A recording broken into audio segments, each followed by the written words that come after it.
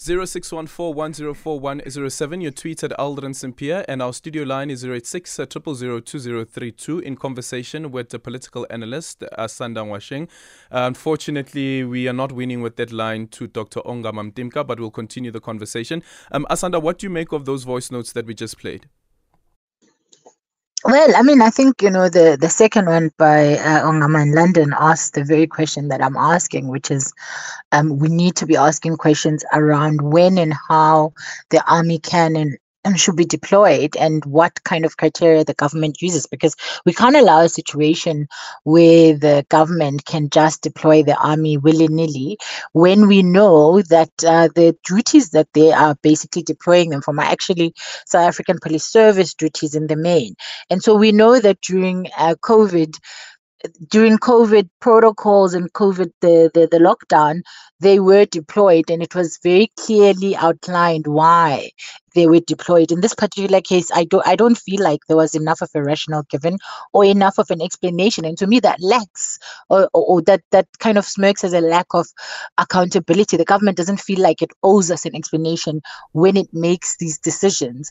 And I think that I've already clarified that July 2021 means that South Africa does need to be on standby, that there does need to be contingencies when there are, huge protests planned. And so, as I've said, I think the government has the responsibility, this is literally government's job, to balance the importance of deploying people to protect, to ensure that there isn't looting and that people are not hurt or harmed, while also ensuring that they're not breaking any constitutional requirements, while making sure that they can be held accountable. The reason we had Marikana is because the government resources or state apparatus was used to respond to civilians, and we cannot afford that. So while we cannot afford definitely at July 2021, we also can't afford another Marikana. And so the difficulty of government, which is what people get paid to do as politicians in government, is to ensure that they balance these two important things and to ensure that they make sure that they are on the right side of the law when they are balancing these two things. And so there is nothing wrong with having this discussion, precisely because the government needs to constantly let us know where the line is between protection and turning against civilians, who are the very people paying for these police and for the military. And I think, if you look at the budget, the reason why I'm highlighting the budget, if you look at the budget for Limpopo province for 2020-21 for the South African Police Service, you're looking at about 500 million. So the 1.666 million that was spent, you're looking at just under a third of that Limpopo budget, meaning for a month, the government is proposing to spend for 1 month what it would normally spend in a province like Limpopo in a year. And so these are the kind of questions that we need to be asking, because I now have questions around, why is it costing so much? Did they over deploy? And if they did, what were the reasons? What was the threat assessment that was done, et cetera, et cetera? So again, perhaps some of these questions could not be asked before.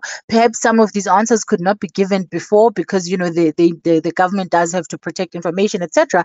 But now would be a good time to explain all of those things, because it's after the fact, in terms of particularly the EFF one. My fear, and the reason why I keep saying we need to raise alarm bells, is that we've got a government that is failing to provide energy right now consistently.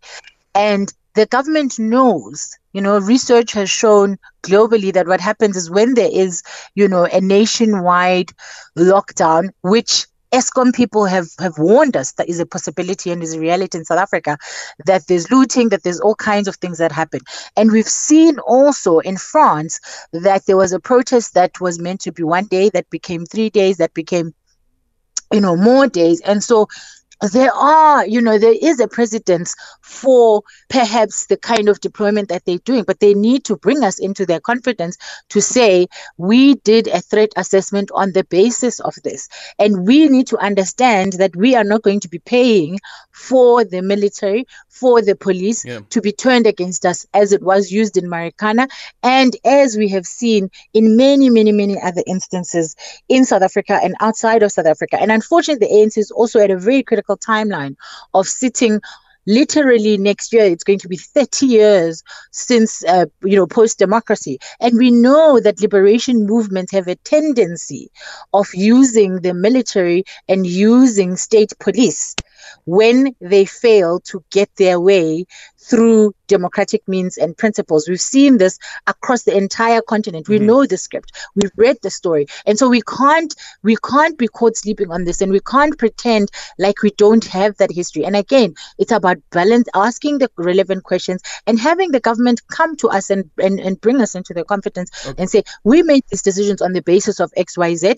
There is nothing nefarious in the fact that, the intelligence sits with the president. This is the reason why it was brought in, etc., etc., so that we don't have these fears. We only have these fears because there isn't enough information, or at least information that I've seen or that I've heard, that is convincing around the need of such high levels of security. Okay. 086 0002032, your voice notes on 0614104107, and you can also drop me a tweet at Aldrin Sampear.